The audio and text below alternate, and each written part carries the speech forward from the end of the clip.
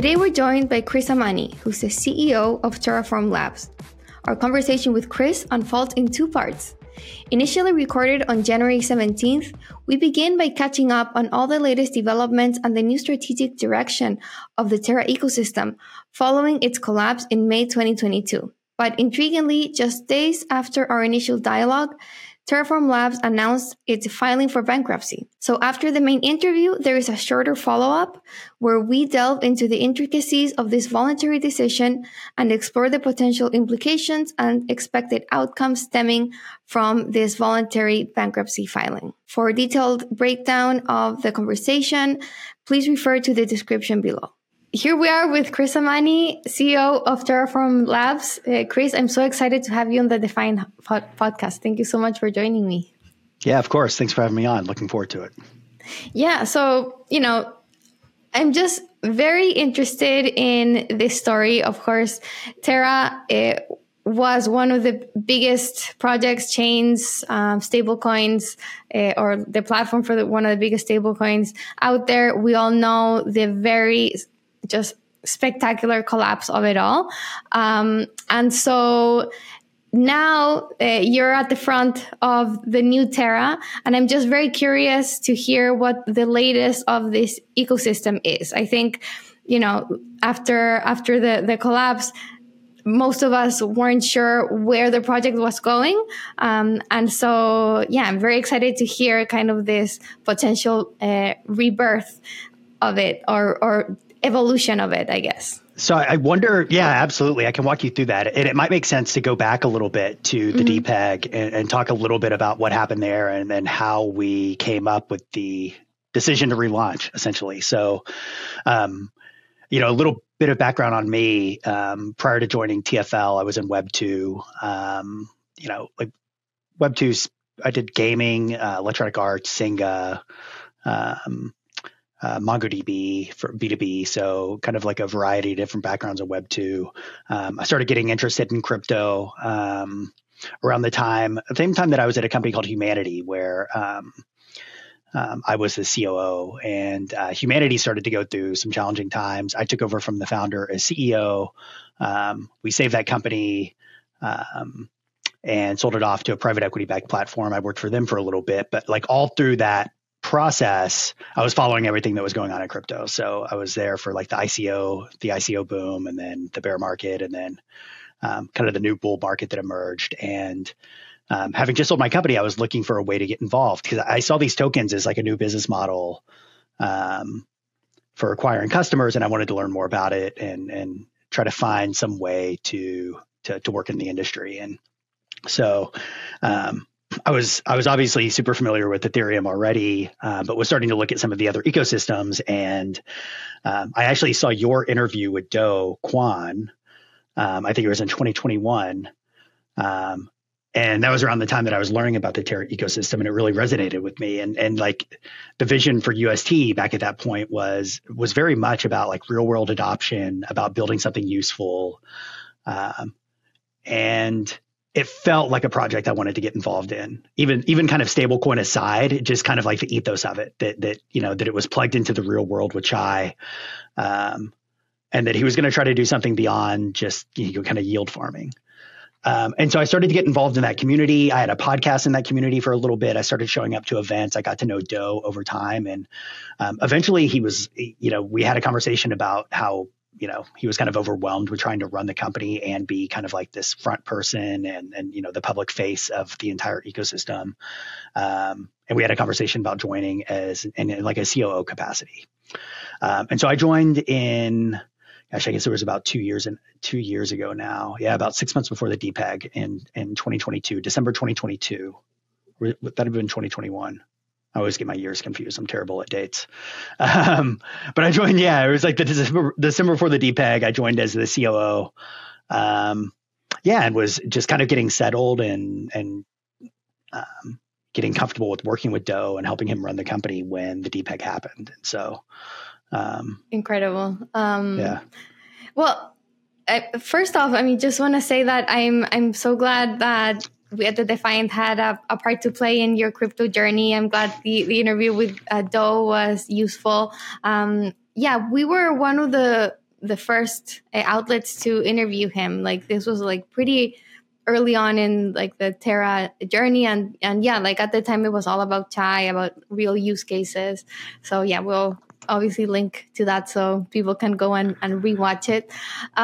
But so you came on to help Do run the company as he was like the public facing figure.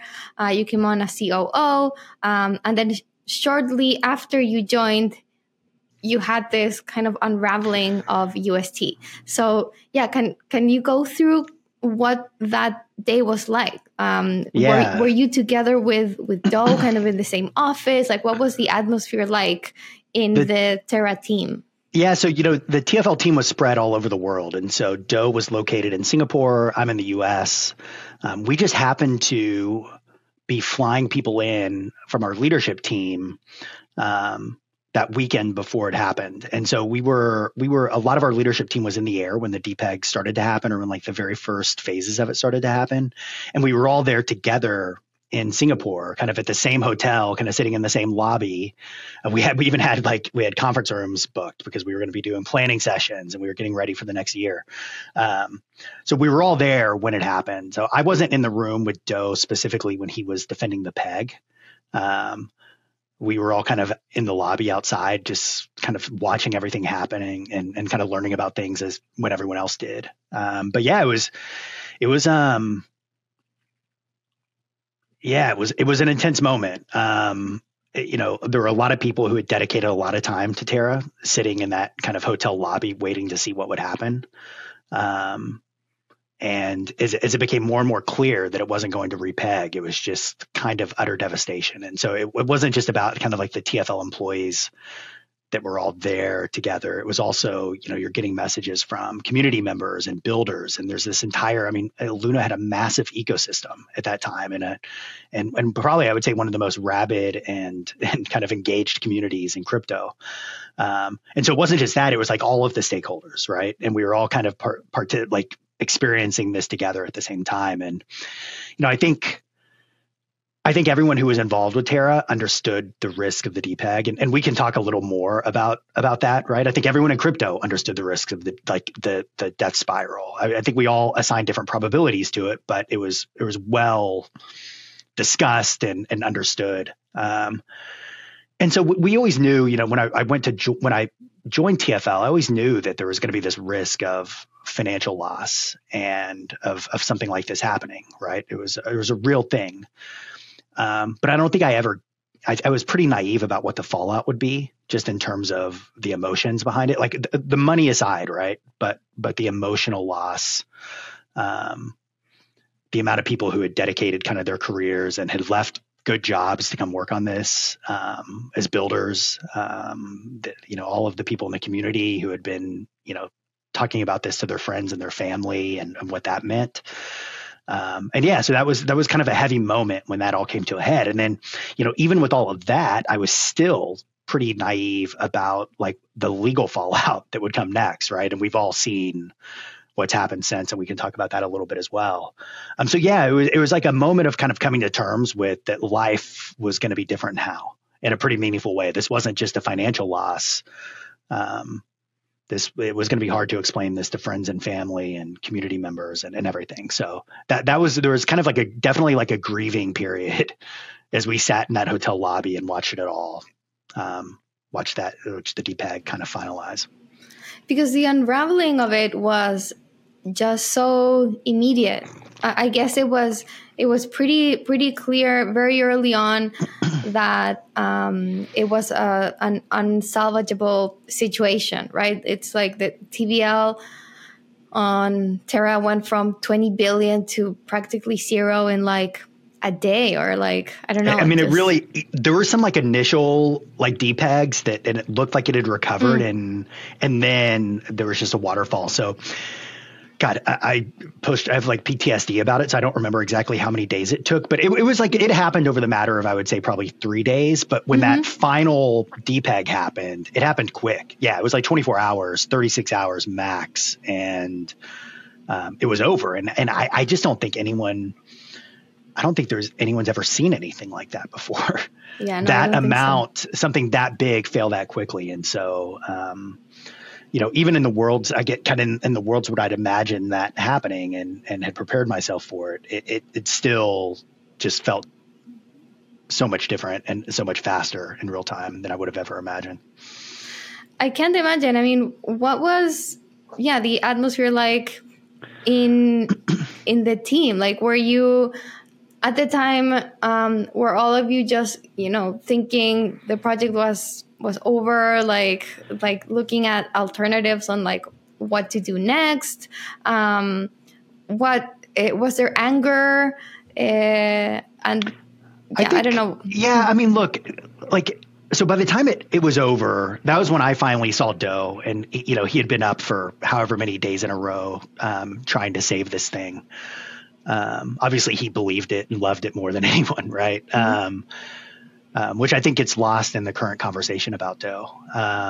But I think like Doe immediately, it was like, he came to where we were, we had this conference room, and it was immediately like, okay, so what's next? What are we going to do next? And it's hard to like put yourself back in the perspective of what was happening at that time, but I've had to do it multiple. I've had to like go rewind and like, I've gone back and listened to like, okay, what were the podcasts I was listening to around that time? Like, what was the feel of the market? And the feel of the market it was like layer 1 season, right? And Terra was always unique in that it was like this layer 1 ecosystem, but it also had this stablecoin mechanism built into it. And so it wasn't like all of the other layer 1s. It was built with a purpose. But the idea at the time was, well, we've got one of the most rabid communities in crypto. We have an ecosystem of builders who are devastated right now. There's no reason why we can't take everything that we have in both of those and try to salvage this and at least compete head to head as a layer 1, using the Cosmos SDK, and see if we can, like, which of these protocols still make sense without a decentralized stablecoin, and just try to capture all of the energy. Like all of the other shoes had not dropped at that point, right? So it didn't seem kind of crazy that we would be able to pull that off. Maybe it was crazy, but we didn't think it was crazy because, I mean, there was a little bit of anger in the community just because there were like allegations coming out that ultimately were like unfounded, but that there were misappropriation of LFG funds or things like that weren't true. But no, I would say, look, I mean, like the Terra community understood all of these risks. I don't know if you remember, but we had recently raised this massive LFG round specifically to diversify the capital book backing UST and to like defend the peg in a situation like this. So like everyone was aware of this possibility. I think a lot of people when that LFG fund were raised thought, oh, that's it. Like we've got this Bitcoin backing now. There's no way this thing is going to fail. I think a lot of people emotionally moved on from some of the risk maybe. And it turned out that wasn't enough to defend the peg. And there's all kinds of conversations you could have about that. But yeah, I think like within the community and the ecosystem, it was just like, so what are we going to do next? Like, are we just going to die? Or are we going to, try to fight on? And Doe was kind of the tip of the spear on that. Like he was, I don't think he had slept in days, but he was kind of right back in the war room, talking to ecosystem teams, talking to the community. And ultimately, like, it was like, what do we want to do next? TFL was left over with treasury from after the DPEG. The vast majority of our treasury was in UST. And obviously that was wiped out, but there were just like assets in flight and different types of assets we had. So we had enough left in the tank and still have enough left in the tank to try to rebuild the ecosystem and compete at a high level, I think, in terms of being able to attract builders and infrastructure and everything like that. And so ultimately that was like the overwhelming consensus from the community, from the ecosystem of builders, was relaunch the chain, airdrop the tokens to people who lost money on Luna, and TFL already has its treasury, so it didn't take any of the tokens from the Genesis block. So all of the Genesis block was either given out to people who held Luna or UST, or it was put in a community pool, and like use TFL's treasury to try to build it back and like do the best we can to build something out of this. And so that's what we did. And that was a community vote. We put that to a community vote, like all of the discussions still out there on Agora. And that's what we tried to do. And like a large portion of the tokens from relaunching Terra went to the projects and the builders who had kind of like dedicated themselves to building on Terra. And you can find probably 20, 30 examples of teams like that are still building. They might have left Terra after everything else that's happened since, and a lot has changed since all of the positive, like we're going to rebuild this and everything's going to go great. Some of those teams have left Terra, but a lot of them are still building. They're like the best builders in the Cosmos ecosystem, whether it's the Skip team, the TFM team, Levana Protocol, Astroport. So like a lot of those, and I don't know which of those teams wouldn't have survived without the relaunch of Terra, but I know a lot of them wouldn't have. So yeah, there's still a lot of positive that came out of that original relaunch. And then I would say, from the Terra perspective and the Terra community perspective, what happened next was just like an onslaught of legal filings, right? Governments coming after us, governments coming after Doe, like kind of grifters on the internet making up false allegations about us that we couldn't really respond to because we're in the middle of all these legal proceedings. And that really just kind of blunted our momentum. And, from there, we've just been, ever since, heads down. At that point, we kind of decided to go kind of internal a little bit, heads down, build for like our more rabid, smaller community, stay out of the headlines, until we had something interesting and useful for people to use again. And so that's kind of where we've gotten today. And we still have, I want to say, like, there's still like 20 people left on the team from prior to the DPEG, which, we were only a 100-person team. So, I mean, like, we lost a lot of people, but I think it's more than people would expect, given everything that's happened. So interesting. I think it does sound a bit crazy that, the day after, or like right in the aftermath of the collapse of UST, Doe and the team and the community was already thinking about a relaunch. I think that just like speaks to this like rabid and fan base, and just like this really strong belief in Terra itself. Yeah. And I think like Doe gets so much grief, right? And there are two reasons why. Number one, he was rude to people on Twitter. And so, some people are, and so like he had this persona that he used on Twitter, and that's come back to haunt him a little bit when things failed, right? Because he was so, I'll say it, he was overly arrogant about something that ended up failing. And so people were kind of happy when they saw his demise. And then now, there are all these allegations against him that he's not in a position to respond to. And so, but I think if you talk to like the community and the ecosystem of builders who were all there, they don't see Doe as a villain. They see him as a martyr, essentially.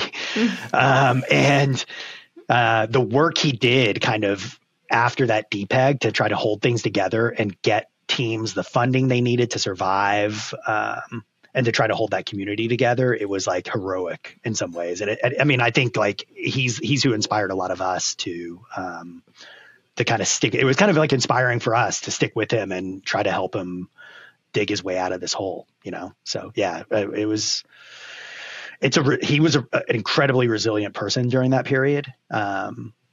But then also, like the community was just incredibly resilient as well. It's kind of amazing. Like all of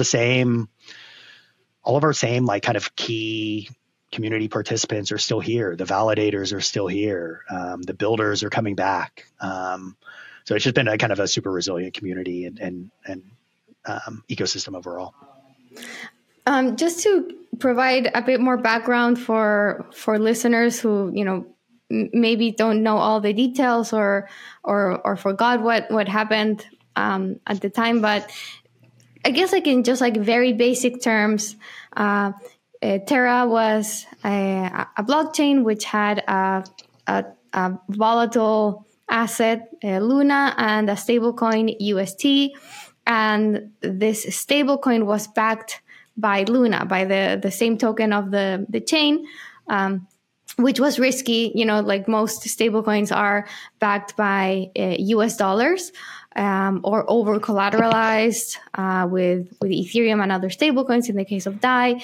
But UST was backed purely by Luna. And so this death spiral that Chris is referring to here is this: there was this risk that if Luna started really falling very quickly, there would be a situation where it would be really hard to arbitrage the stable coin back to the $1 peg, with like the mechanism of like, I don't know, like buying and selling Luna in the background to make up for that DPEG. So that's essentially what happened. Like Luna, the price of Luna fell too quickly, and then that caused UST to fall below the $1 peg, and then there was just like this loss of confidence that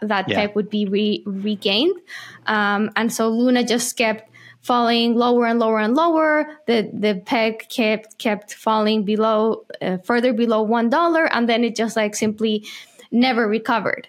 And this was a multi-billion-dollar market cap stablecoin, so it was just like the crash was just incredible to see, like such a huge asset just like fall from billions to zero. And so I think that's kind of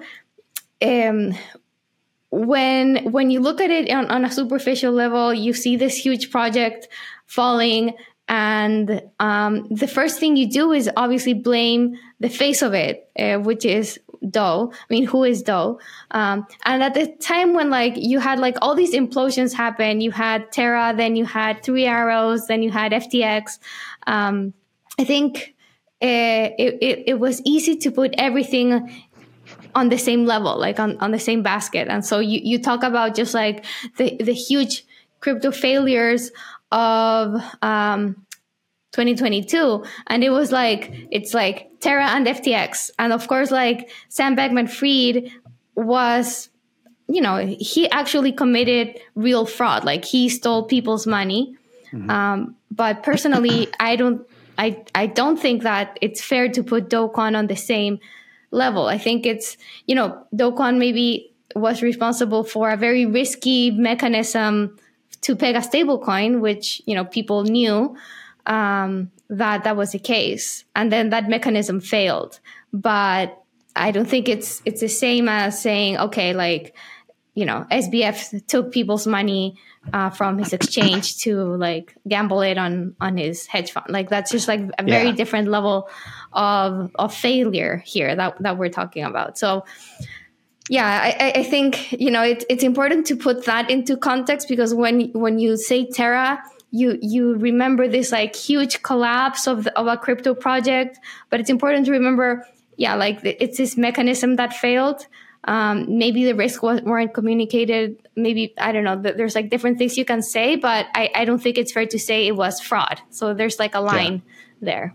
Yeah, I agree with you on that. And I think like so much to say, because I've been living this for 2 years, right? And I have to think about how to explain it to friends and family and my kids. And, you know, in hindsight, should it ever have existed, right? Was it always too risky? Was it always doomed to fail? I think is a conversation worth having. I think that I believe that TFL was pretty transparent about the risks. And I think like that, you just go back, and if you really go back and listen to, which I've had to do, because I've had to remind myself, like, why did I was involved in this massive failure, and this thing was clearly risky, and what drew me to it in the first place. And if you go back, and so I went back and I listened to your interview again and some of the other ones he did. And you know that you can, there's so many examples of kind of him explaining the mechanism and how it works. But I think ultimately there's just no pattern recognition for when something this massive implodes this quickly and there wasn't something wrong, right? Because there's never been something that got as big as Terra that failed that was just a purely open source protocol. This was the first of its kind. And so I think it's fair that TFL gets scrutiny, and right, like there are questions to answer, right, when something like that happens, right? And so, you know, that's part of like the trial that's coming up with the SEC. Like we want people to cover it. And so like we've cooperated, we've submitted documents to the SEC investigation. and all the evidence will be presented, and people will be able to make up their own mind. And so, but I totally agree. Like, just at the base level, TFL never took anyone's money. We didn't take people's money and spend it inappropriately. TFL created an open source project, and even the awkward thing about it is, even when it failed, it worked as it was supposed to, right? Like, the mechanism was working the entire time, exactly as advertised. And so, yeah, we definitely, I think it's shorthand, right? Because for people to throw Terra and FTX and Three Arrows into the same box, but yeah, they're very, very different things. And that's why we've been able to hold a team together. That's why we've been able to hold an ecosystem together, a community together, and why, we're still, we have a long way to go to kind of rebuild our reputation and to get our products back kind of on the main stage of crypto, but we're making incremental progress and have things we're proud of. But yeah, I appreciate you acknowledging that there's a difference between those situations. Yeah, and it's so interesting what you mentioned about the protocol working as intended, even as it was failing. At the time, when we covered Terra on the Defiant, I always made the point to say, even with this massive collapse, it still, I think, supports the idea that DeFi is better. Because while, Terra was falling and collapsing, it was fully transparent. Like, you saw it happen real time. You saw the DPEG, you saw the TVL dropping, and everything was there before your eyes. Like, I guess you could argue I think the one thing that wasn't transparent was the LFG fund. And I guess that's why there are more questions around what happened there. But barring that, everything else, like the protocol itself, everything was just like unraveling before everyone's eyes, and people were able to sell UST, to sell Luna immediately. You're able to really take control over your assets if you were involved with Terra and Anchor, right? It's crypto. That's how it works, right? Like, things are allowed to fail, and it's in stark contrast, I think, to like the Silicon Valley Bank failure we saw, where the first people who got their money out were the people whose VCs were in the know about what was happening, right? And so your startup was able to get your money, and ultimately the government just bailed them out completely. But people had privileged access, right, to information that they could use to get out, and that's like the financial system that we were trying to replace with crypto. And and you're right. And it all happened transparently. Again, I agree with your point, by the way. And I think Doe would agree that LFG was not properly decentralized at the time. It was like a progressive decentralization situation with getting those funds in a place where people could see them being deployed to defend the peg. We have, by the way, if anyone's interested, got a third-party audit report of everything that was done during the DPEG defense that we can share, and you can find on Terra's Twitter feed that goes through in like wallet level detail, like every transaction that was made on behalf of Peg Defense. So we have been able to provide clarity on that after the fact. But again, it would have been better if like there were mechanisms in place where like that LFG Peg Defense was happening completely transparently. Yeah, for sure. Yep. But I was going to make the comparison with FTX, where users of FTX weren't able to get their money out for, I don't know, months, while and not only that, but the reason why the whole FTX thing exploded was because of a news report on FTX balance sheet. So it's kind of this lack of transparency of CeFi and TradFi versus full transparency of DeFi. So I think that that point is worth highlighting when talking about Terra. It was like a spectacular collapse. Maybe it was too risky to begin with, but it was at least fully transparent, and people using the protocol were always in control of their own funds. So I think that's definitely worth highlighting. Yeah, and by like making that distinction, I don't want to come across as saying this wasn't a massive failure and that it wasn't tragic and devastating. And so, and again, I just want to reiterate, like, I think TFL deserves scrutiny. And, unfortunately, just because of all the legal stuff, we're not able to like have the conversation as publicly as we want to now. But that's kind of why we want people to cover and look at this SEC case, because it's the first time that, both sides will be able to present evidence. Right. And, I think we all know in crypto at this point, no one should take my word for it about what happened, for like the things that are still left unresolved. You have to kind of verify on your own. And so we're excited. I think once that trial's over, some of the other things that are still outstanding, we'll be able to more directly address as well. DeFi Saver is an all-in-one management app for decentralized finance that provides access to top lending protocols in the Ethereum ecosystem. With support from protocols such as Aave, Maker, Compound, Spark, Liquidity, and MorphoBlue, and features such as one-transaction leverage management, collateral and debt swaps, protocol shifts, and various automation features, it aims to make management of your on-chain positions much easier. Check it out at defisaver.com. Can you give me an overview on like what the crux of the trial is going to be about? Like what are the charges, and if you can say kind of what are the arguments that TFL is making? Yeah, so what I can do is I can tell you the allegations, and then I'm going to have to leave it to the trial to let that be litigated. It's just not practical for me to try to do that here. But here there are really two prongs to the SEC's case against Terraform Labs and Doe. The first is that the tokens were securities, and that's Luna, Mirror, and UST. And we fundamentally don't believe that those tokens are securities. And in the most extreme version, we don't believe that UST, a stablecoin, was a security. The SEC's already won summary judgment on that, and so that's essentially, at least at the first level, resolved, and that those were securities. And so now what's pending are the fraud allegations, which is like the second set of allegations against TFL. And those essentially fall into two buckets. I can't get too in the weeds on those, but one is that there were misrepresentations made about the May 2021 DPEG. This was like the DPEG that happened before, I think it was 2021. Again, I'm terrible with the years. There was a DPEG that happened that Terra, that UST recovered from prior to the one that was a full collapse.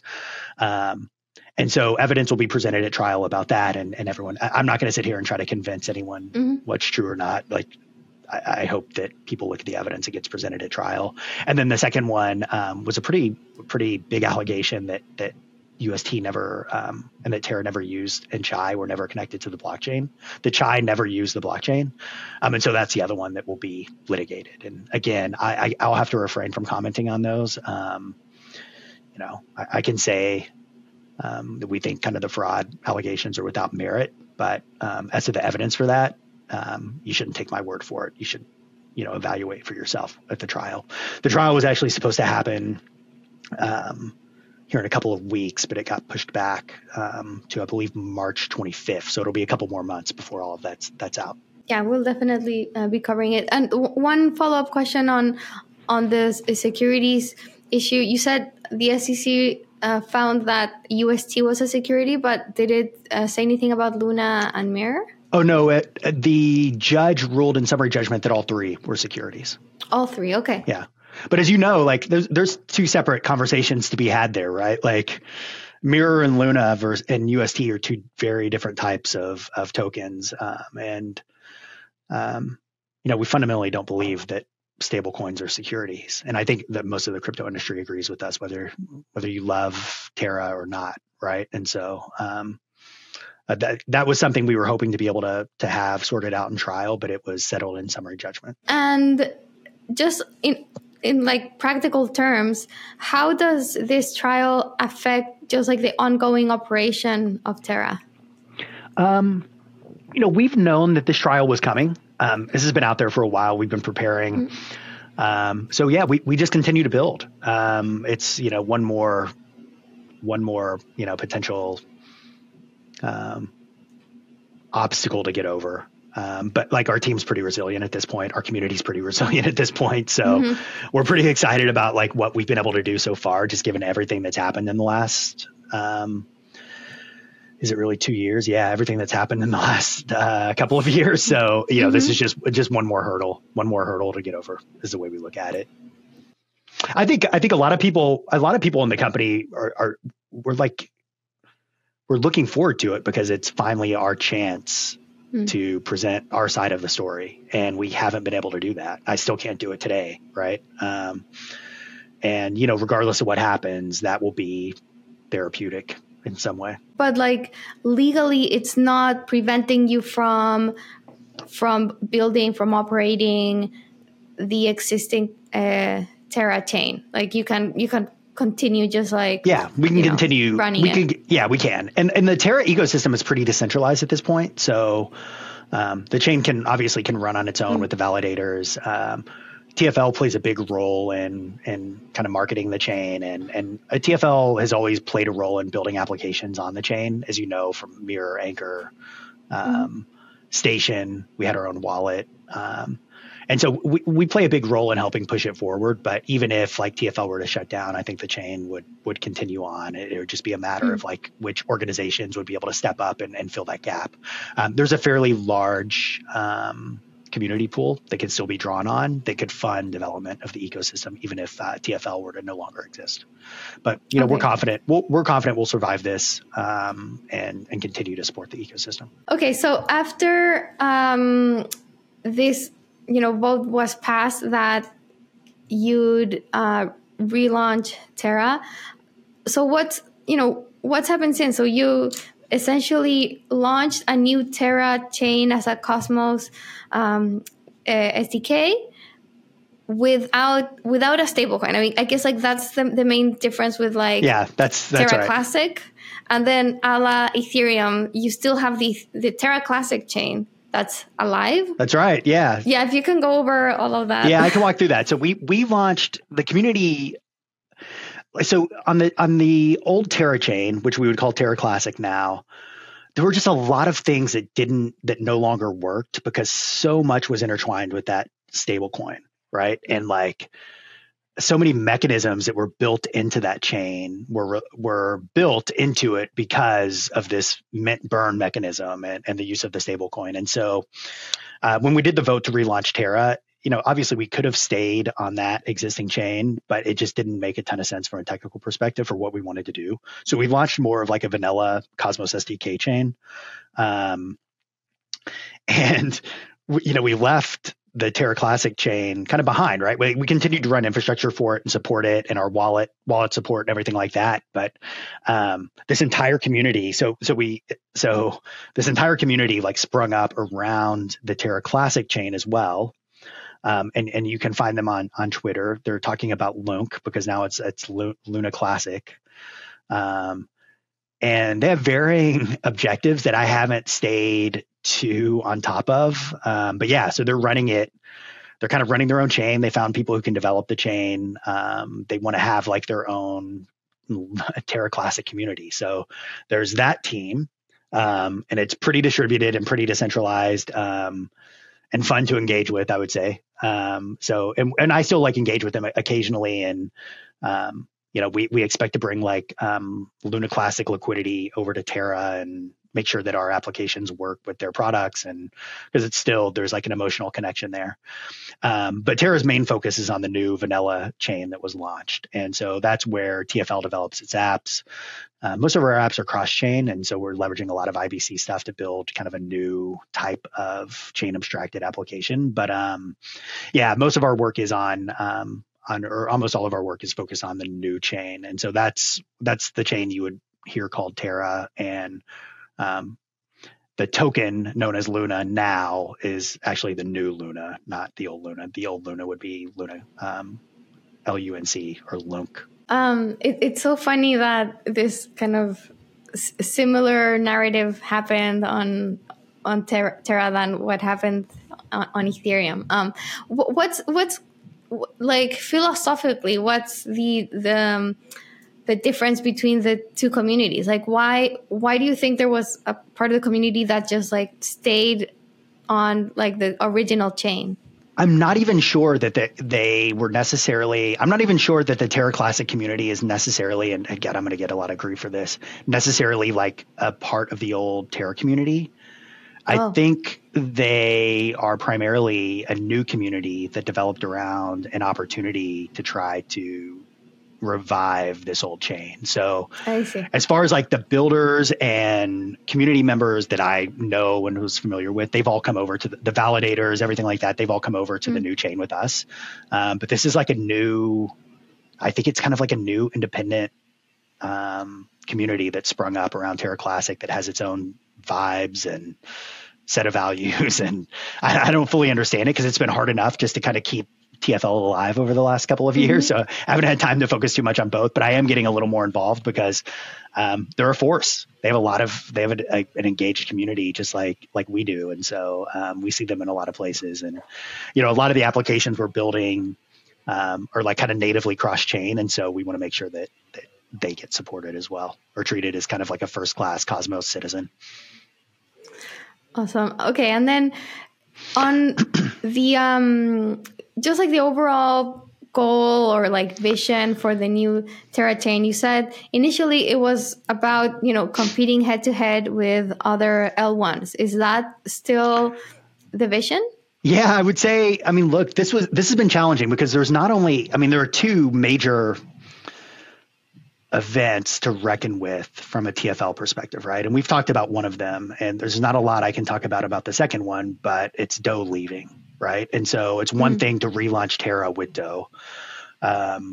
Stepping in for Doe, when he stepped down, presented a whole nother set of challenges as well, because I was always kind of back office for TFL, right? And I didn't even try to get involved, even though I've run product before at other companies. I didn't even try to get involved with like our product strategy when Doe was there, because that was always his domain. And so when he stepped down, like I've had to do a lot of soul searching with the team around like, how do you even carry this thing forward? Should I even carry it forward? Am I as a person capable or even willing to try to carry it forward, right? Like filling in for Doe, like him or not, is a daunting task in the Terra community. So for me, it was really important to try to find like a common thread that connected old Terra to like what we wanted to do in the future. And I had to try to find some common thread that not only did it make sense, but was it something I could execute on? Because there are limitations I'm working with. Number one, I'm just a different person with a different set of experiences than Doe. And so the types of products that I'm familiar with building are like consumer tech, and they're a different type of product. They're more like applications and protocols, DeFi protocols. And then, you know, secondly, like, do we have the capabilities to pull it off? And then are there things we just can't do while we're under all of this regulatory scrutiny? Like, it doesn't make sense for us to launch a token right now, right? And so like building new DeFi protocols is just kind of out of the question for TFL. So we had the set of constraints, and I wanted to kind of draw a thread between, you know, old Terra and new Terra. And that was one of the times I went back and listened to your interview with him again, because it was like, okay, so what drew me to this in the first place? What were the core principles I can draw from? And it just reminded you that like before Anchor became so popular, it was really about usability and real world use cases and building something useful. And there was this quote that I pulled out from my Cosmoverse presentation where I was kind of reintroducing myself to the community and what our strategy was. And it was from your interview. And it's not word for word, but it was something along the lines of, it was Doe saying, I'm one of those people who believes that Wall Street exists to serve Main Street, and that capital allocated in a vacuum is meaningless. And what he was saying there was that, you know, if we're all just trading shitcoins with each other, this doesn't matter, right? Like eventually someone has to build something useful. And he was applying that principle to the stablecoin, right? And like, in order for UST to be sustainable long-term without like this like diversified collateral backing, it had to be incredibly useful. But I think that same philosophy applies to building out a crypto ecosystem as well, right? Like there have to be end user useful applications on top of that blockchain, or it's ultimately going to fail, right? And like we can have meme coin season. It looks like we're gonna have meme coin season every cycle, and that's cool with me as well. That's fun. But that can't be it, right? Ultimately, someone has to build a product that someone that you know in your real life is going to use. And I think that was Terra's mission originally. I think even with Anchor, that was its mission, was to like simplify savings into or DeFi savings into this really easy product to use. And so that's kind of the thread that I pull forward, is just that we have to build things that are useful. And that's not like a super mind-blowing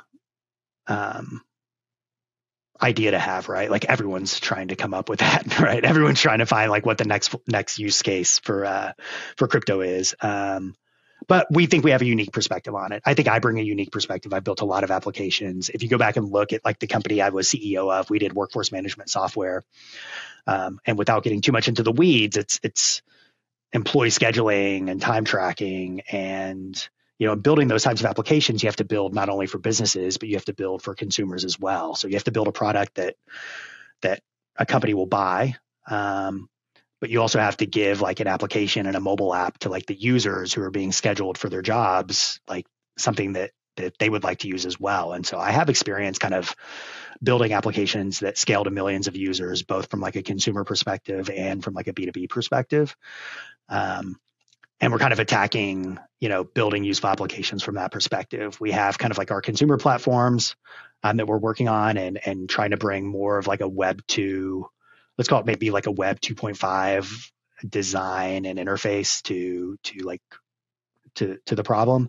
And then we're also working on what we would consider kind of like our B2B like business platforms on Terra. And so, yeah, that's what we think we have a unique perspective in how we can leverage kind of like cross-chain abstraction, UX, UI, maybe bring some things that are like table stakes in Web 2 applications to Web 3 applications without sacrificing like the core tenets of decentralization, such as like, you own your own keys and you have sovereignty and you have transparency, to build something that hasn't been built before. And I think if we can do that, I think that's kind of our path back to relevance, kind of broader crypto relevance. But, we're seeing great traction so far. I mean, I think we have one of the largest communities in the Cosmos ecosystem. I think we have a good suite of products that we can layer, that we can kind of package up with our blockchain infrastructure tools as well. And so, yeah, we're going to try to compete. If you haven't already considered building your next smart contract in Rust, you gotta have a look at Sorabon. You can migrate your existing Solidity smart contracts over to Sorabon, and we'll show you how. You can also get funding for your projects. There's a $100 million adoption fund just to drive the adoption of Sorabon, so you can help build the ecosystem and potentially qualify for grant awards up to $150,000. You can visit us now at sorabon.stellar.org to learn more. Is it fair to say that you're competing with the rest of layer ones, and your edge is to provide just like very consumer focused, usable apps that bring all of the commodities, or I guess like all of the features that you come to expect in Web 2 to like a more blockchain native app? Yeah, I mean, I would say, yeah, we're definitely competing with other layer ones. I am realistic about like the hole that we're starting from, right? Like a lot of people don't even know we still exist outside of the Cosmos ecosystem. We expect to get back on the main stage and compete at the same level that we competed before.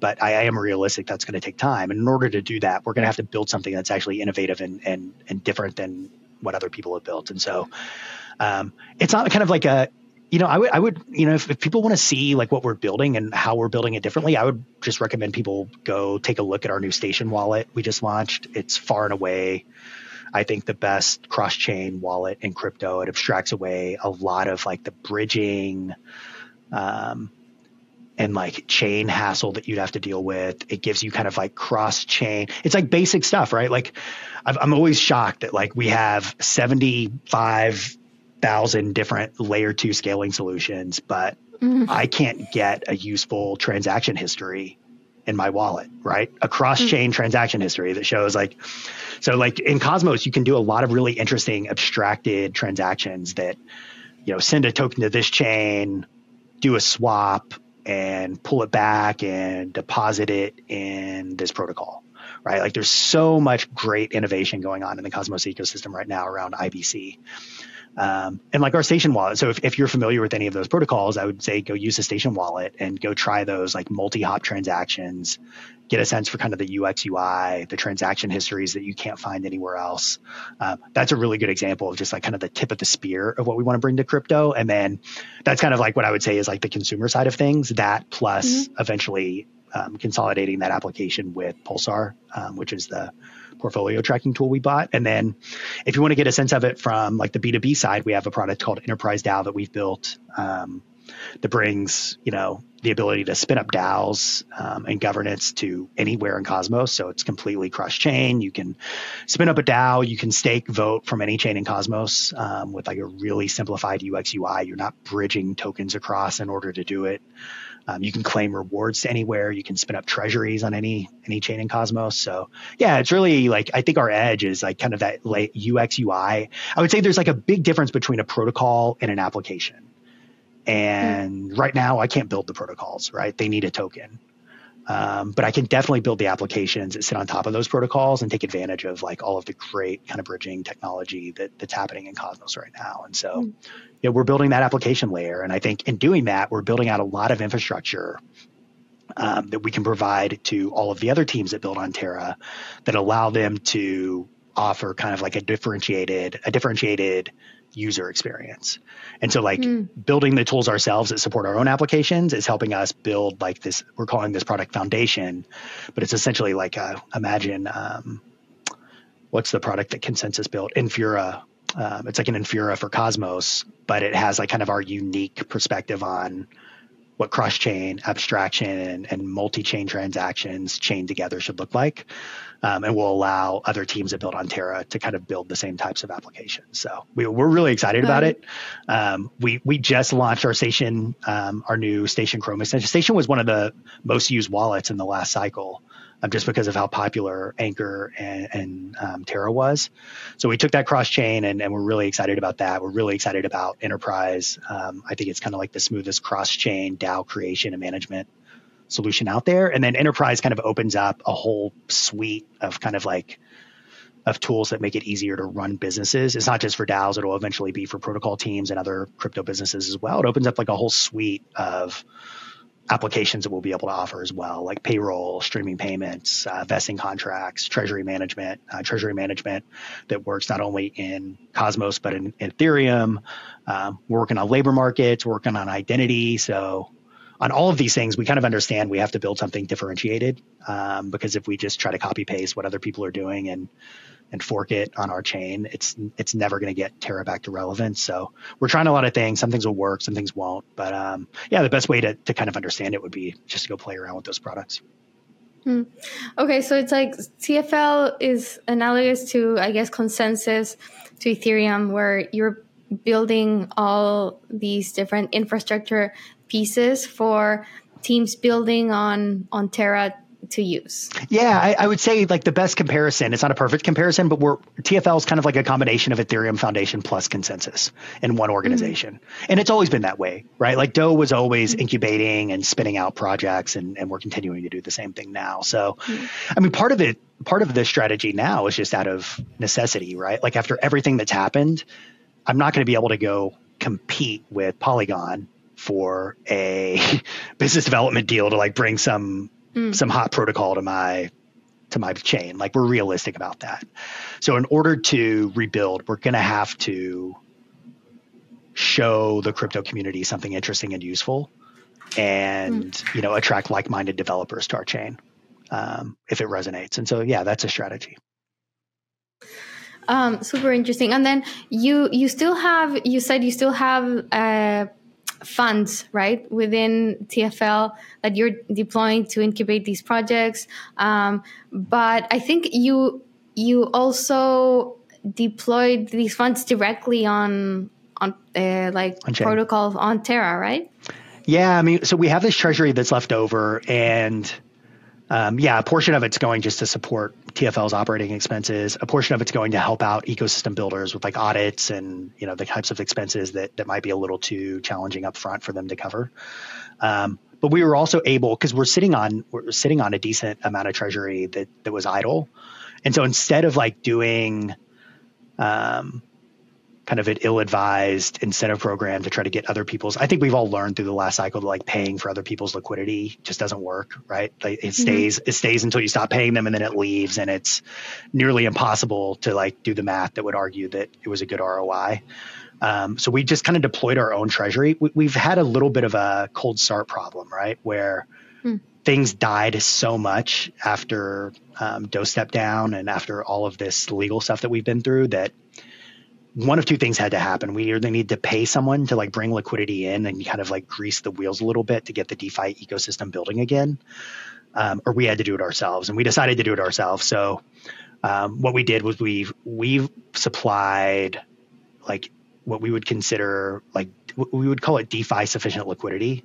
So that's like the way I would define that is like enough liquidity so that like a money market could feel comfortable building on top of it, and that there would be enough liquidity to handle like price movements. We've been able to supply like DeFi sufficient liquidity for some of like the best tokens in all of crypto. And we're the only chain that has that level of liquidity for these types of tokens. So Bitcoin, Ethereum, Solana, Avalanche, BNB, and Matic, I think were the first ones we deployed. And so that just gets, and the idea there is like, okay, so now there's like a sufficient liquidity for ecosystems to start building on top of again. And since we've deployed that liquidity, we've had protocols that have come in and say, okay, we'll launch an outpost on Terra now because there are actually assets for us to work with. And it also, I mean, it's the only place in Cosmos that you can build on those types of non-Cosmos assets. We're the only ones that have been able to bring those in. And so it provides like in the short term, it provides like a little bit of like a differentiated value prop beyond kind of like the UX UI stuff and application level stuff we've been working on. I mean, and we're also working to bring Cosmos liquidity in as well through some other means, through like voting incentives on our Astroport, which is one of the largest. It is maybe the largest or one of the largest DEXs in the Cosmos ecosystem. We've had a new DEX that launched, Ura, that has more of like a velodrome model. So we'll be kind of participating in their incentives as well. And so, yeah, we're trying to kind of like re-bootstrap liquidity in the ecosystem so that builders can be successful again. And so we've had success so far. We've had to use our own money to do it, but I think that's fine. It's allowed us to kind of get an asset list on chain that's differentiated from everyone else in Cosmos.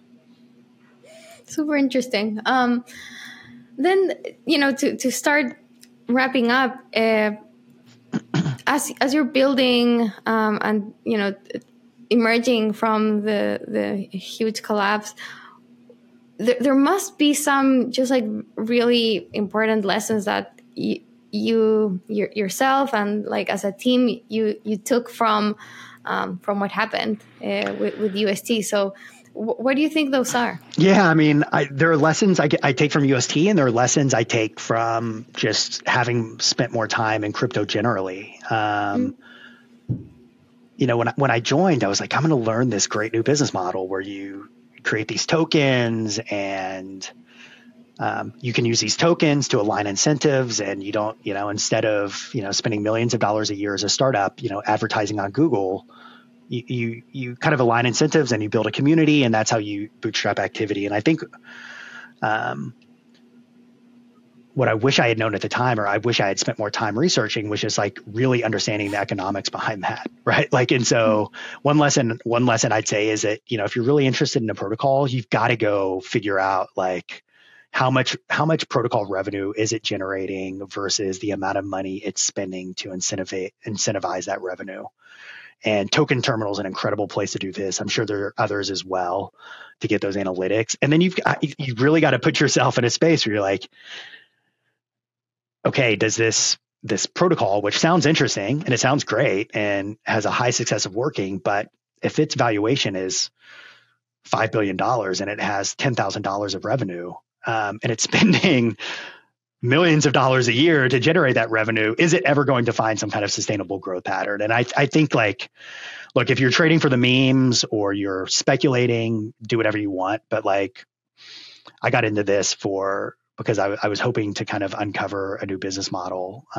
And I think just making sure you stay informed about like the economics, the unit economics of all of these protocols is really important. And then just make sure you understand kind of what you're getting into when you participate in them. I think really understanding security risk. An APR might look juicy. It might look, 5% better than what you can get outside of DeFi.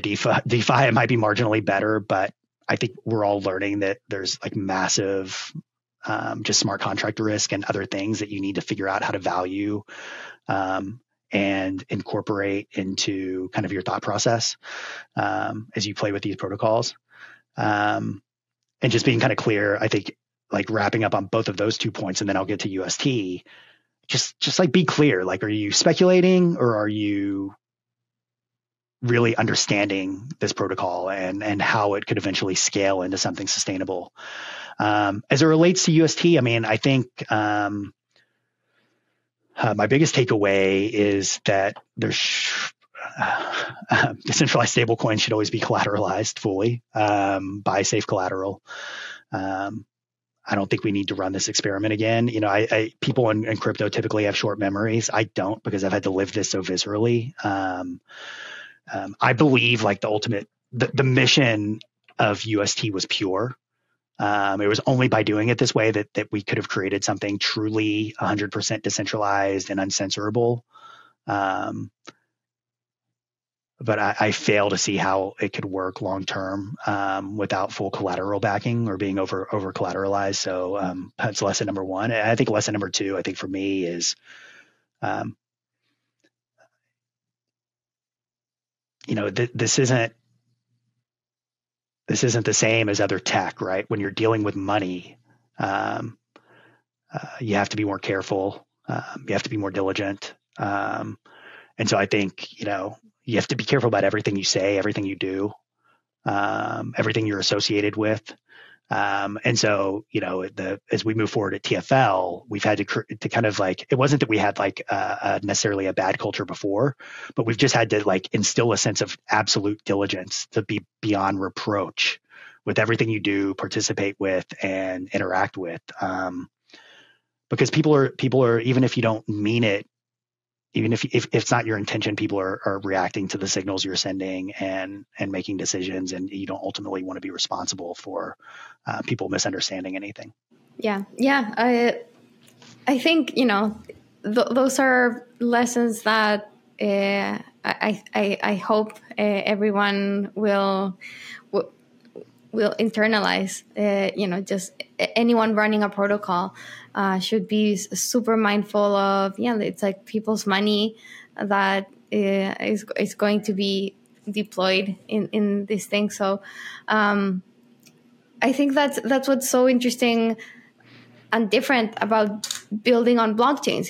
It's tech, but it's intrinsically money. And so from a software developer's perspective, I think that might be something that many are not used to, right? Like you're building an app and you're making sure that it doesn't have bugs, or it's designed in the right way, but you just need to be so much more careful, because people are not going to be using this to, I don't know, upload pictures and comment on other people's whatever. They're going to be using it to do stuff with their money, with savings and so on. Yeah, and the stakes are so much higher. And I think like if you're someone who's in like TradFi, you're looking at crypto and if you're listening to me right now, you're like, yeah, no shit, we've been dealing with this for 100 years, right? And so my hope is just like, look, if crypto is going to achieve its potential of like democratizing the financial system, it's going to do it by only having to learn this lesson once, right? And I hope we do, so that we can build something serious that kind of befits what crypto is capable of doing in the world. Because if we're still doing this cycle after cycle after cycle, I don't know how we're going to get to like the outcome that we all wanted to in terms of crypto's impact on the world. So. Yeah, I think that's a great insight. And then just follow up on the one of the initial points that you made. I just think it's really interesting, your observations on token business models. I'm just curious, like, do you still think that tokens provide a new business model, or is it really just like just get a useful product and and it's basically the same? I think there's definitely a business model there, and I think there's a way to align incentives, but the way that these token deals are structured now, I don't think are that effective. And, having, been in tech for 20 years now and just seeing what real incentive alignment and just knowing so many founders who struggled for 10 years. I was talking to a founder the other day. He's 11 years into a startup and is still making paying himself like the prototypical Series A startup salary. Right. And it's probably not going to work out. Right. And so he put 11 years into this and he didn't get to cash out before he had product market fit. He has product market fit. He hasn't been able to cash out anything before he was able to show that not only did he have product market fit, but that he was also able to design a go-to-market strategy and build a sales and marketing strategy and scale it to tens and 20 and 30 million of revenue. And I think I think the tokens provide a really interesting way of allowing teams to bootstrap their expenses and let early participants, participate in the upside of the protocol. But there's got to be a new way and a new level of transparency on how much of the tokens are going to founders and how much they're able to use prior to full product market fit before they've actually delivered a product that's going to justify that. And so, finding a model where these tokens can be applied in a way that isn't such a strong departure from how these risky venture startups have happened before. I think finding a good balance there, I think will be really critical. But if you can look, I'm 100% convinced that if you can make $5 million by launching something that doesn't have product market fit yet, and then you're supposed to just convince yourself to stick around and grind it out for the next 10 years that are really hard, it's just not going to happen, right? People are going to walk away. They're going to say it's decentralized now and I'm no longer responsible for it. So I think the tokens can be really useful for bootstrapping a company and not just having to spend all of your money with Google AdWords, but it's going to have to be, someone's going to have to create a better model. And I don't know what that model is. So I'm just kind of saying there's a problem and not providing a solution, but there has to be more transparency about where the tokens go, how they're being used, and the lockups on those, I think, first and foremost. And then I think essentially at some point, token vesting contracts that are triggered based on some kind of measurable outcome in terms of true product success, whether that's transactions or fees or whatever it is. Yeah, for sure. I think, tokens definitely unlock that ability for teams to fund themselves, for early community members to participate in the upside, and to fundraise. But there needs to be a better mechanism, like we saw in the ICO era. I don't think we've made a lot of progress since then. It's okay, you launch a token, you sell it, and then the incentives for the teams are if you raise a lot of money from a token sale, the incentives are just not there for you to just deliver. I think we do need a better system, like vesting periods for tokens. And I think there are teams building this so that it can be done in like an automated smart contract enabled way. So, I mean, that's in progress. But beyond that, I think for the token to actually, be sustainable, it needs to be used in a real way. And I think that's the big issue with these protocols is most of the time you're sticking a token when it doesn't need to be there. And so it's hard to just like maintain its value because, it wasn't ever supposed to be launched in the first place. Yeah, no, exactly. And that's why and this is one of the things that kind of inefficiencies in crypto that we think we can capitalize on is we think that a lot of teams are forced to, they launch it. First of all, again, like I said, we try to differentiate between what should be a protocol, which needs a token because you have governance, and what's an application. And I think what you see is a lot of teams take the easy way out. What they're building doesn't need to be a protocol. It's an application. They launch the token, then they have to fake decentralization because this token exists now. And then they have to make a bunch of bad UX UI trade-offs. And so, Terra's in a situation where we can't launch tokens, but I'm glad that we can't because we have a token. It's Luna. Everything we do is for to make Terra more useful, which will accrue value to Luna. But then we don't have to like worry about these fake decentralization trade-offs because we launched this token. And so that's an opportunity in the market to build a better application. And that's, one of the gaps we want to fill. Yeah.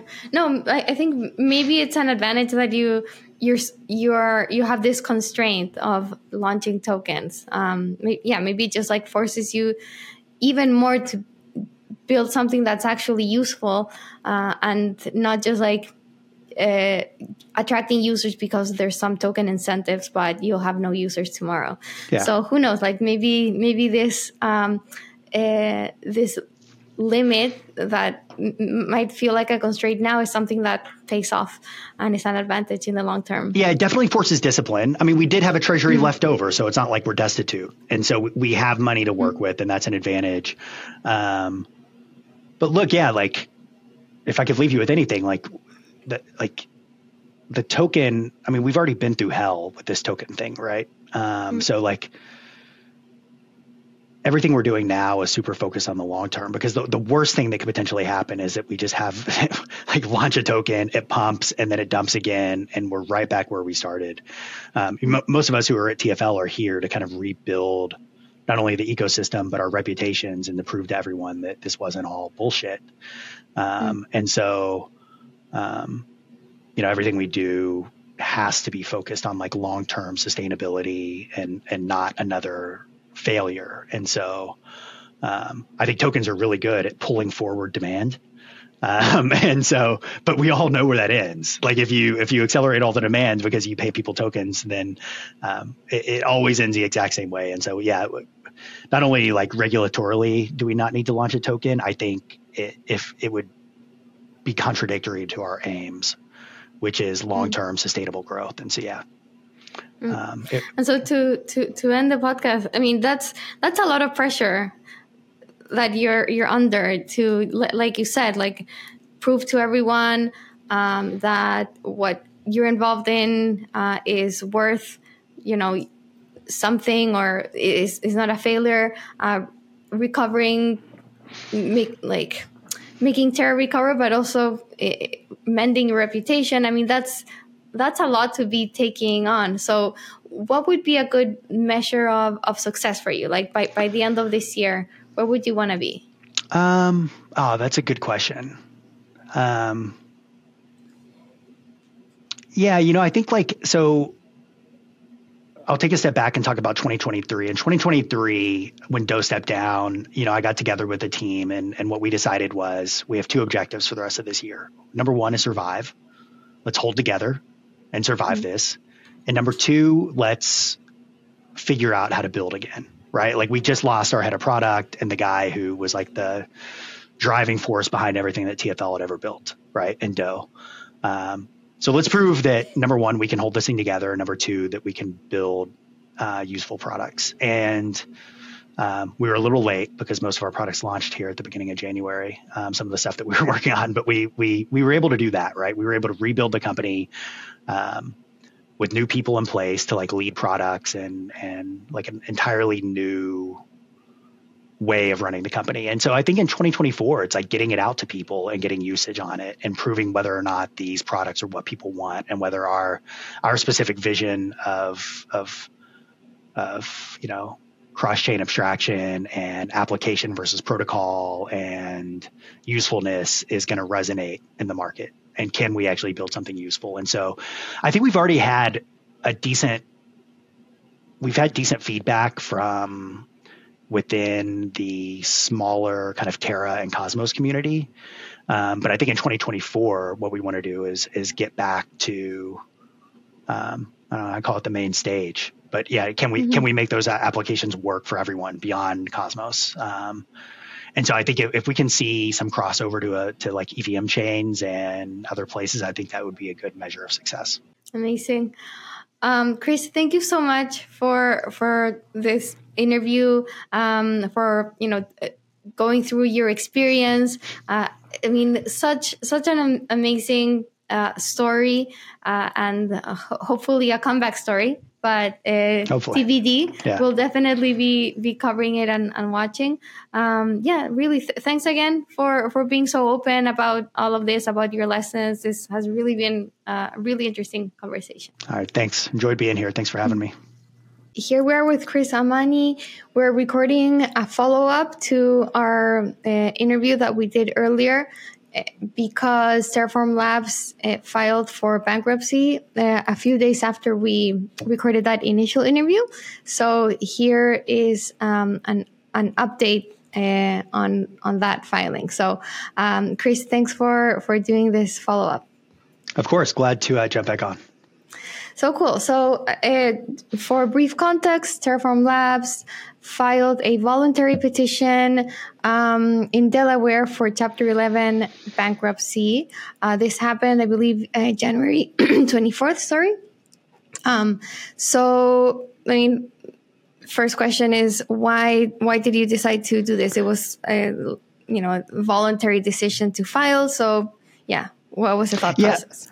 Yeah. So, we've been evaluating options to ensure, well, let me take a step back. So I think we discussed on our last call how the SEC had already won on summary judgment for the securities violation for Luna and UST. And so the penalty for that was potentially pending the outcome of the fraud case that we discussed on the previous show.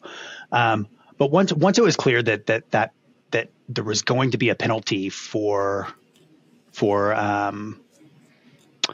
those securities, for the securities violation summary judgment, and that potentially that penalty could be larger than the current assets that we had on hand, we started evaluating different kind of strategic directions we could take that would ensure that we would be able to continue to operate normally while we appealed that decision. So this turned out to be like the most this turned out to be, I think, the best solution for that, to ensure that we can continue to maintain operations while we go through an appeals process on that. Got it. Okay. So how big could that fine be for the securities violation? It's hard to know.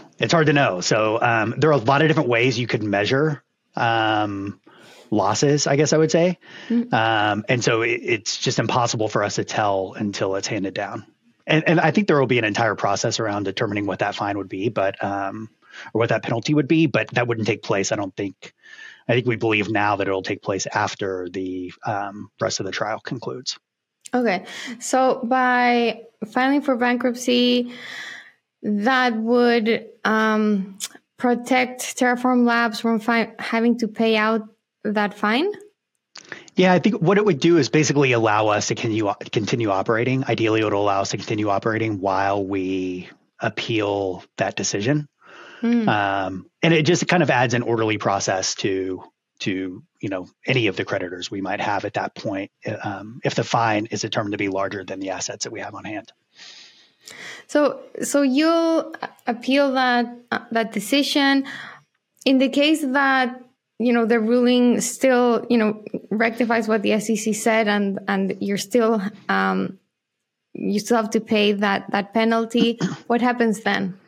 Yeah, it's hard to know. So I'm learning a lot about the Chapter 11 process myself. Obviously, it's not a place you would expect to be with a crypto company, especially one like ours. And so, there are a lot of different potential outcomes there. I think the role of a bankruptcy court in the U.S. is to determine is to determine like what the best outcome is for creditors, right? And so there are definitely scenarios where the optimal outcome for us is one in which the bankruptcy court determines that the TFL and the assets that TFL owns are more valuable with TFL continue to exist rather than to be liquidated. And so there's a lot of potential outcomes that could happen. It's hard to predict what, that's probably a year plus away. So it's hard to predict what it would look like. And who are your creditors at this point? They've all been listed. I won't go through them name by name, but you can find them on the filing that we put out. No, but in just like general terms, like not specifically, but are they investors in Terra, like as like a category, I guess? Yeah, there's like the typical stuff you would expect to have where they're just people you owe money to on the day you file bankruptcy, that are just kind of normal operating companies. And then there are just, commitments that we have that could potentially be considered creditors, but we need to sort through all of that through this process. We've just done kind of like the initial first day hearing, and then there's a lot more work to be done to like sort all of that out. So what if the court decides that your assets need to be liquidated? Look, I think that will be a decision for the court. But in that case, what happens to Terra? Well, I think the way to think about this is, that's essentially a situation we were facing regardless of filing this Chapter 11, right? Like, and we talked about this a lot, I think, on our last conversation, right? Is that the big inflection point for TFL and for Terra is this fraud trial. And if we can prove our innocence in that, and obviously, the reason we wanted to chat was because, we hope people cover that trial and we hope people look at the evidence for themselves. And so, the filing of the Chapter 11 doesn't really change what could potentially happen. It just gives us more options in a case where a penalty is assessed that's greater than the value of our assets. So if there wasn't a Chapter 11 bankruptcy, there would be no option for potentially continuing operations. And so it would just be, almost certainly automatic liquidation. And so what the Chapter 11 bankruptcy process does is give us, potentially more options, but it doesn't like introduce a new risk of liquidation that didn't exist before leading into this trial, if that makes sense. Okay, I see. And so you declared in the filing that you have between 100 to 500 million in assets and the same amount in liabilities. Can you give more specifics on that at all? No, I can't share any more specifics on that. I know that's kind of a broad range. That's a big range. But I think more specifics, during this bankruptcy process, everything will be incredibly public. So more specifics will almost certainly get out. But for right now, that's the most I can share. Okay, so what would the ideal outcome of all this be for you? I mean, the ideal outcome is that we, win on these fraud charges. Obviously, we look forward to everyone kind of covering that case. And then we can appeal on the securities charges, and then we come out of this, with no penalty. I think that there's, as it relates to the securities charges, I mean, there are a lot of questions about the SEC's jurisdiction over crypto assets. And so there are ways that those could also get resolved independent of our specific case, right? You have Ripple, you have Coinbase, you have a lot of different other things happening in parallel. So I think there are a number of different paths to resolution on that one. Obviously, we'll pursue our own. But yeah, I mean, ideal scenario is that we win on the fraud charges that have been levied against us, and we are able to overturn the securities loss. Mm-hmm. And then on the other hand, I guess, the worst case scenario is you lose on both. And in that case, you'd have to liquidate your assets to repay creditors and pay the penalty.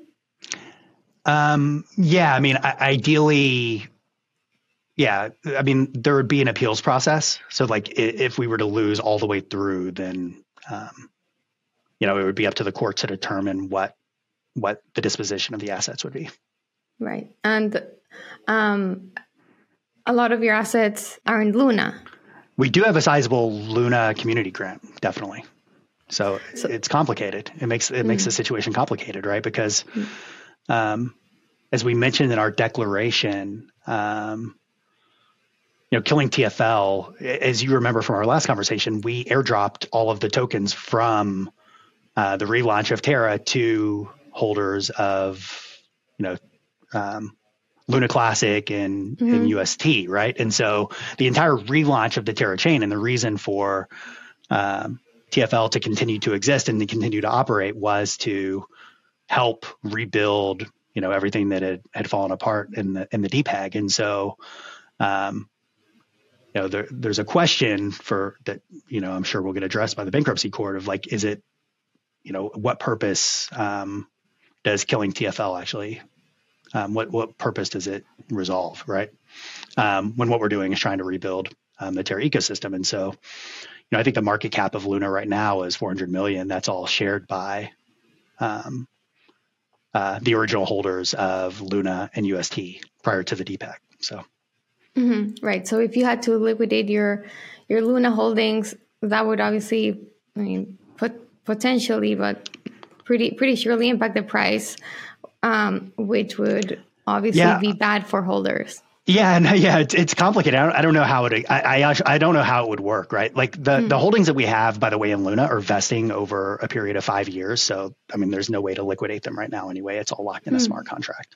Any other way that this filing would impact your roadmap, your plans, anything that we discussed on our previous interview? No, I think it's just important to note, like, this filing only gives us more options than we had prior to the filing, right? Like, we were still facing all of these same kind of existential risks. We've been facing down existential risks since essentially the day after the DPEG, right? And we just keep building and shipping through those. So, this is kind of a strategic move to ensure that, TFL could continue to operate and support the ecosystem through any kind of appeals process. And so, obviously, like, the word bankruptcy, the word Chapter 11 comes with a lot of connotations that make it sound a little bit more like the end of something rather than the beginning of something. But, if you learn more about the process, it's really about trying to find a way to enable companies to survive through challenging times. And so this just gives us another set of tools, I think, to continue to operate and to support the ecosystem while we get through this trial. Okay, well, really appreciate you clarifying all of that. I think there is kind of that connotation, but it's. I think the main point is what we talked about on our previous interview stance, kind of this drive to continue building. And I think that's a super interesting story. So yeah, the team's still here. We're still building the same products and we're looking forward to, continuing to ship more. So yeah, thanks for having me back on. Appreciate it.